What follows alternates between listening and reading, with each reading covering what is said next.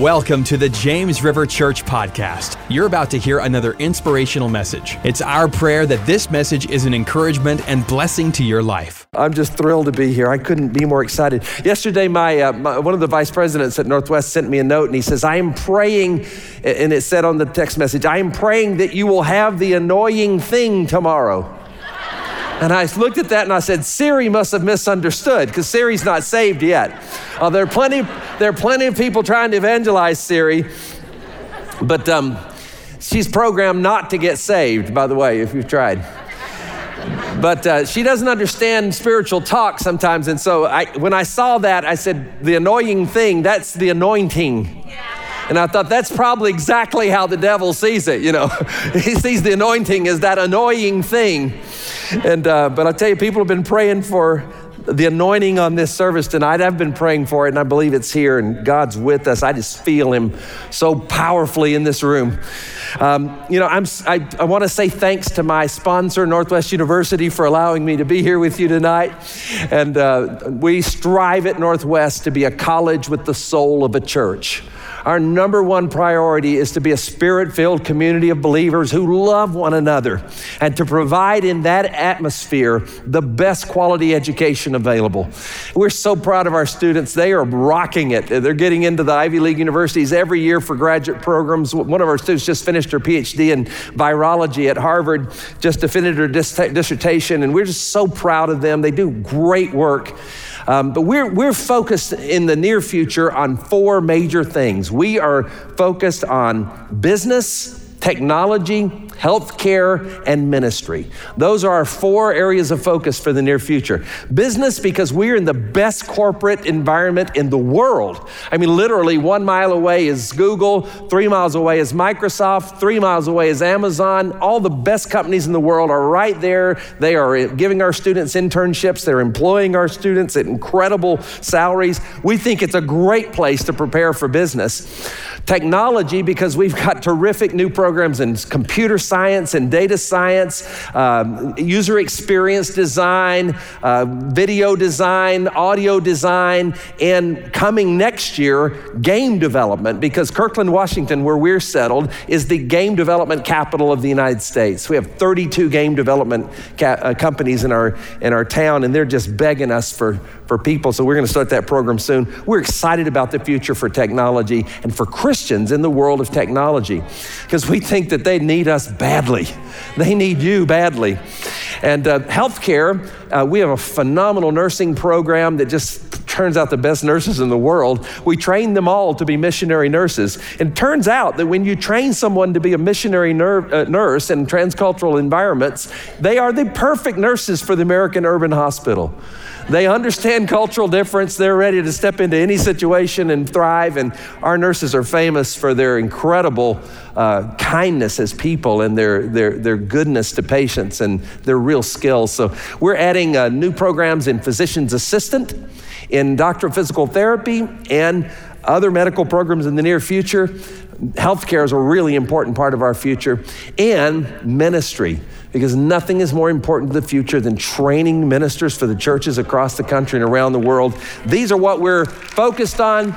There's 70 different academic programs, and that's enough, because I didn't come here to give you a commercial for Northwest, but I appreciate them letting me come. In Acts chapter 12, verses 1 through 11, we have the word of God for us tonight. Would you read it with me? Verse 1. About that time, Herod the king laid violent hands on some who belonged to the church. He killed James, the brother of John, with the sword. And when he saw that it pleased the Jews, he proceeded to arrest Peter also. This was during the days of unleavened bread. And when he had seized him, he put him in prison, delivering him over to 4 squads of soldiers to guard him, intending after the Passover to bring him out to the people. So Peter was kept in prison, but earnest prayer for him was made to God by the church. And now when Herod was about to bring him out, on that very night, Peter was sleeping between 2 soldiers, bound with 2 chains, and sentries before the door were guarding the prison. And behold, an angel of the Lord stood next to him, and a light shone in the cell. He struck Peter on the side and woke him, saying, "Get up quickly." And the chains fell off his hands. And the angel said to him, "Dress yourself and put on your sandals." And he did so. And he said to him, "Wrap your cloak around you and follow me." And he went out and followed him. He did not know that what was being done by the angel was real, but thought he was seeing a vision. When they had passed the first and the second guard, they came to the iron gate leading into the city. It opened for them of his own accord, and they went out and went along one street, and immediately the angel left him. And when Peter came to himself, he said, "Now I am sure that the Lord has sent his angel and rescued me from the hand of Herod and from all that the Jewish people were expecting." May God bless the hearing of the word tonight, not so that we will come to ourselves as Peter did, but that we will come to the mind of God. In Jesus' name, amen. You can be seated. Title of the sermon tonight is The Mind of the Spirit. Now the story, what happened to Peter, it's an amazing story. I've preached this passage under the title, "It's too good to be true, but it's true anyway." But that's not the message for tonight. Herod had arrested several Christians, and he had arrested James, the brother of John, one of the sons of thunder. And he put James to death. Now, how did they put James to death? They beheaded him with a sword. Took him out in front of the people and in public, executed him, lopping his head off. I mean, it's like some of the stuff you might have seen on these Al-Qaeda videos where they behead people with a sword. That's what happened to James, and the people liked it. Now, Herod was an incredibly vain king. And you'll see at the end of this chapter that his vanity leads to his quick demise when he gives a speech and they say, "It's the voice of a God." And instead of giving glory to God, he absorbed that glory, took that glory, exalted in the glory, and immediately God struck him and he was eaten by worms in his stomach, which is about the most painful way to die that you could go. It's very humiliating, and it kind of served him right for being so prideful, so bloodthirsty. But he thought, man, if this is going to please the people, I'll do some more of this. Let's get another one. And so he goes out and he arrests Peter, who's clearly one of the leaders of the Christians, and he knows the people will like it, and so he's going to put Peter to death as well, but he puts him in jail first. It says he sends 4 squads of soldiers out to arrest him. That's 16 Roman soldiers. These 16 soldiers are put in charge of Peter. He's thrown in prison. He's chained up with 2 different chains. There's several layers of guards making sure that he does not escape. And the Lord comes in the middle of the night while he's asleep and sets him free. It's quite an amazing story to get past 16 soldiers. It's bad enough amazing enough to get out of the chains, but he gets past 16 soldiers, all of whom are watching him because they know if he escapes, the penalty that was on him will come on them. That's the punishment of a soldier who lets a prisoner escape in this place. So they're all facing beheading. They're not going to take this lightly. Yet the angel comes and he liberates Peter from jail. Now, you'll notice in here that when Peter gets arrested, it says that the church entered into earnest prayer. That word earnest in Greek is the word that means stretched out. But it means earnest is what it really means. But it gives us a picture of stretching themselves out. I mean, they really made an effort in prayer. And it doesn't mention any such prayer about James. James was arrested and he was put to death. It doesn't say there was a great prayer meeting or that they extended themselves, that they went into earnest prayer, but James was killed. And of course, some people might wonder, was the prayer the difference with Peter being saved and James not being saved? What if they had prayed for James? Could they have avoided James being killed by prayer? Well, maybe they could have. Some would say yes, but I would say no, because Jews in the early church at that time believed that if you were in God's will, if you died, if God let you die as a martyr, that could only happen through the will of God, because sometimes it is God's will for people to glorify him through their deaths. So James' death is not the fault of the church that failed to pray. They may have prayed, it just doesn't say that they did. But at any rate, it was necessary apparently for James to die. No amount of prayer could have kept Jesus from dying on the cross, for example. Jesus, when he was praying before he went to the cross, he said, "Nevertheless, thy will be done." And so it was the will of God that Jesus should die on the cross for our sins. And thank God nobody prayed against that. Man, that would have been a mess. But that's not the way it works. Sometimes bad things happen to the best people in the world. Sometimes people even die for the glory of God. If I die, I want to die for God's glory, not for my stupidity, not because it was my fault, but because God was glorified in the way that I died. And if that's necessary, I've always been willing.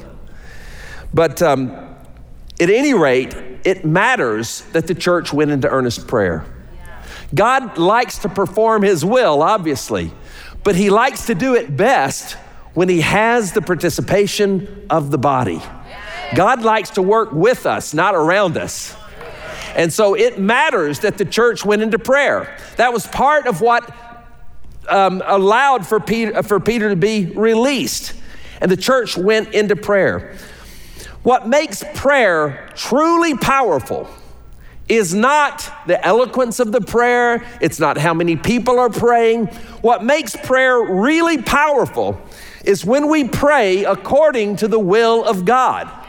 It was not God's will for Jesus to get set free from the cross. He had to die for us. Perhaps it was necessary for James to die on the cross, but it was God's will to deliver Peter from that prison. He had work for him to do. He had a whole apostolic ministry to fulfill. And so it was God's will for Peter to go out from that prison to give this amazing example of deliverance to the believers. And he meant to do it through the prayers of the believers. When we pray according to God's will, we can know that we have what we ask for. When we pray against God's will, we can only hope that he will ignore us. The last thing you want God to do is answer a prayer against his will. Have you ever been out of God's will? I spent a year at a particular university, which I will not name because I don't want to embarrass them. But I spent a year at a university out of the will of God. It was the most miserable year of my life. You know, there was nothing about that year that I think was God's will. I was just out of it. And boy, was I out of it. It was an awful year. It's the last place I ever want to be.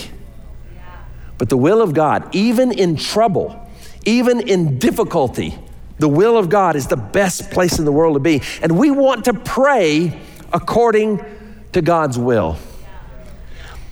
So the question is, how can we be sure that we are praying according to God's will? That's a good question. It's the right question. How do we be sure that we are praying according to God's will? And in the natural mind, there is no way to guarantee that.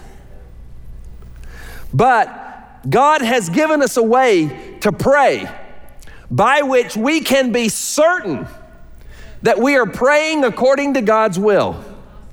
In Romans chapter 8, verse 26 and 27, it says this amazing thing. Likewise, the Holy Spirit helps us in our weakness, for we do not know what to pray for as we ought. But the Spirit himself intercedes for us with groanings too deep for words. And he who searches hearts knows what is the mind of the Spirit, because the Spirit intercedes for the saints according to the will of God. I had the privilege of studying under Bruce Metzger at Princeton Theological Seminary. Bruce Metzger was one of the greatest New Testament scholars of the 20th century. He was a Presbyterian. He was not a Pentecostal. But he told me clearly that this passage is talking about speaking in tongues. That the Spirit prays in words that can't be uttered. That's the way that this text expresses what speaking in tongues is. When we speak in tongues, we are praying in the Spirit. And that's clear in the New Testament if you study that phrase, praying in the Spirit. When we pray in the Spirit, when we pray in the gift of tongues, through the gift of tongues, we can know without a doubt that we are praying the will of God. We may not know what the will is, but we can know that our prayers are dead on, that they are right in the center of God's will. And it behooves us to pray that way. It behooves us to pray in the Spirit. And so he goes on to say, Paul does in 1 Corinthians 14:4, if I pray in a tongue, my spirit prays, but my mind is unfruitful. When I pray in the Spirit, I'm not praying in my own mind. I'm not praying in myself. I'm praying in the mind of the Spirit. I enter into the mind of the Spirit as I pray. And the one who searches hearts and minds knows the mind of the Spirit that's praying through us. And it's powerful prayer. It says in 1 Corinthians 14:2, for one who speaks in a tongue speaks not to men, but to God. For no one understands him, but he utters mysteries in the Spirit. I had a friend who was a master's degree in theology from Cambridge University, one of the brightest guys in the world, really smart theologian. And he had not received the baptism of the Holy Spirit, even though he had grown up in an Assemblies of God pastor's home. And we're talking on the phone one day, and he says, I just doubt, I can't get past this doubt that it won't be just me talking and just me making up sounds. And I said, well, you're a theologian, you're a graduate of Cambridge. I gotta ask you something. When you write about God, do you think that what you're writing describes God any better than a little child babbling before the Lord? And he said, probably not. And I said, well, then why don't you just babble before the Lord? It'll be as good as your theology is. He's a good theologian too.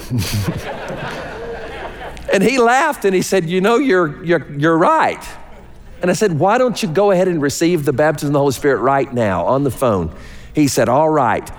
And I said, I'm going to pray for you. And the first second you feel the Holy Spirit in your working in your heart, the very first second that you feel the Spirit, I want you to break out speaking in tongues.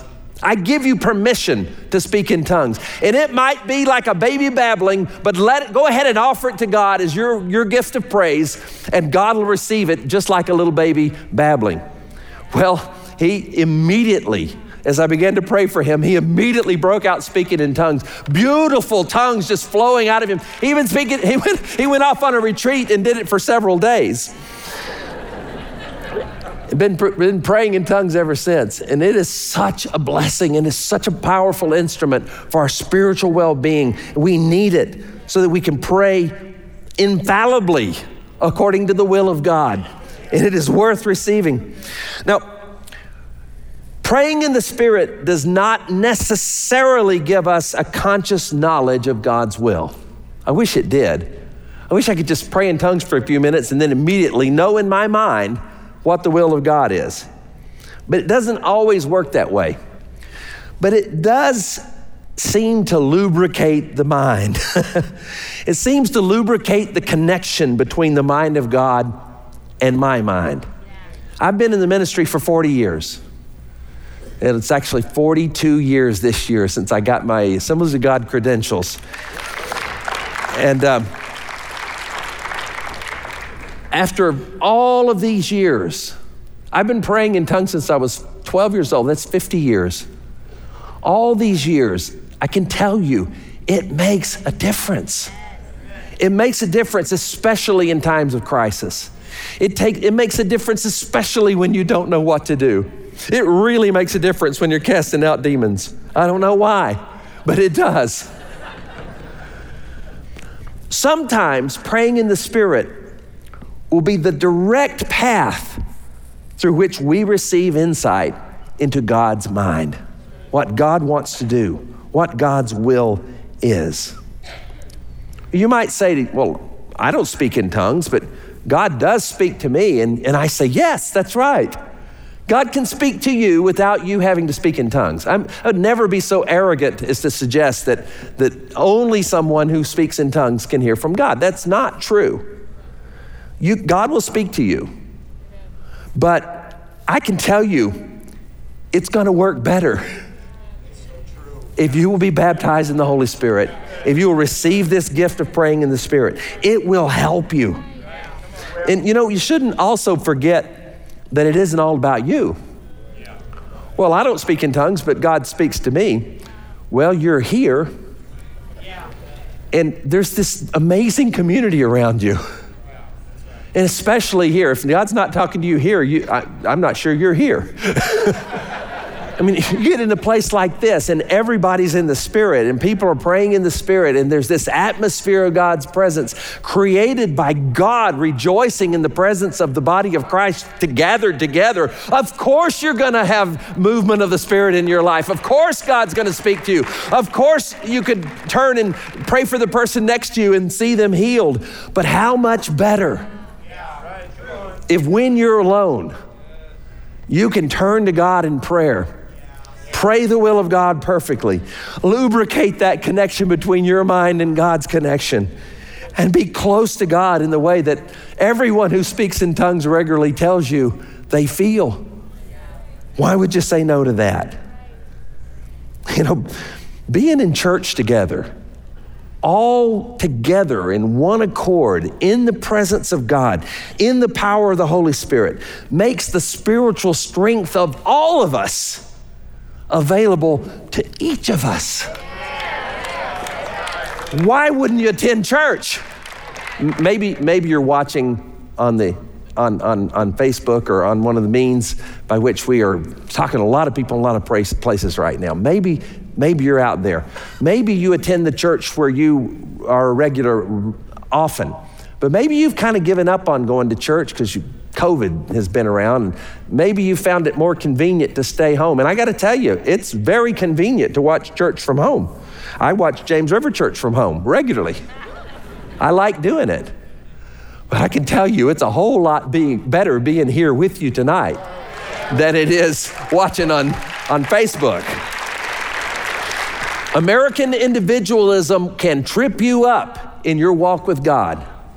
We need each other. We need the body. Being together matters. We ought to come together. Well, you know what the first thing Peter did when he got out of jail? He went to the place where he knew the believers were praying. That's where he wanted to be. And let's focus on this verse 11. Oh, how the time goes away. When Peter came to himself, he said, "Now I'm sure that the Lord has sent his angel and rescued me from the hand of Herod and from all that the Jewish people were expecting." I want to focus on two phrases here. One is that the things that everybody were expecting didn't happen. Herod had written a script. He was going to arrest Peter, put him in jail, keep him there to the right time, until there was a feast day, bring him out when there would be a huge public to see it, and execute him in front of the public. That was the script. It was all written in advance. But God does not have to work according to our scripts that we write for him. And the problem many of us have is that we're living by a script that somebody else wrote for us. Very, very few people live original lives. Society has written a script. Our family maybe has written the script. Tradition has written the script. Our expectations have written the script. Our ambitions have written the script. We know exactly what we want to do, how we want to do it, where it's going to be. We know it all. And when we're acting on that script that somebody else wrote for us, that we wrote for ourselves, God doesn't have a lot of liberty. But when we surrender the script to God, God does things we weren't expecting. And it's a great thing when he gets off the script. When we pray in the Spirit, we throw the script away. We throw away the expectations others had. We throw away our own expectations, and we radically open ourselves to what God wants to do in us and through us, and it's worth doing. Another thing I want to look closely at is where it says that Peter came to himself. Now, we say a person comes to when they've been knocked out or unconscious or in a trance or in a coma, and they come to, right? Same phrase, that's what it means in Greek too. He came to. He had been in a trance. Peter had been in this spiritual state that he thought was a vision. He didn't think it was real life. He was being directed by God step by step. Put on your shoes, put on your clothes, put on your coat, walk with me. Don't stop yet, keep walking. The angel walks him all the way out. He's in the Spirit. He's thinking in the mind of God. He is in a state in which God is telling him exactly what to do. And then when the angel goes away, he came to himself. He went back into his own self, into his own mind. You know, being in your own mind is not all it's cracked up to be. He's not in his own mind, not in his right mind. Well, it's not all it's cracked up to be. Sometimes we need to let it go. We spend most of our times in our mind, in our own self. We spend most of our time there. That's the normal way that we live and operate. But sometimes we need to step outside of ourselves. Sometimes we need to get in the mind of the Spirit, to know the will of God and do it. I know how to live in my own mind, according to the script of reason, according to what's expected, according to what society says. But how do you get the mind of the Spirit? Well, you get it through prayer. That's what we're here for tonight. And especially through prayer in the Spirit. As I said before, the community matters. Peter wasn't praying when the angel appeared. The community was.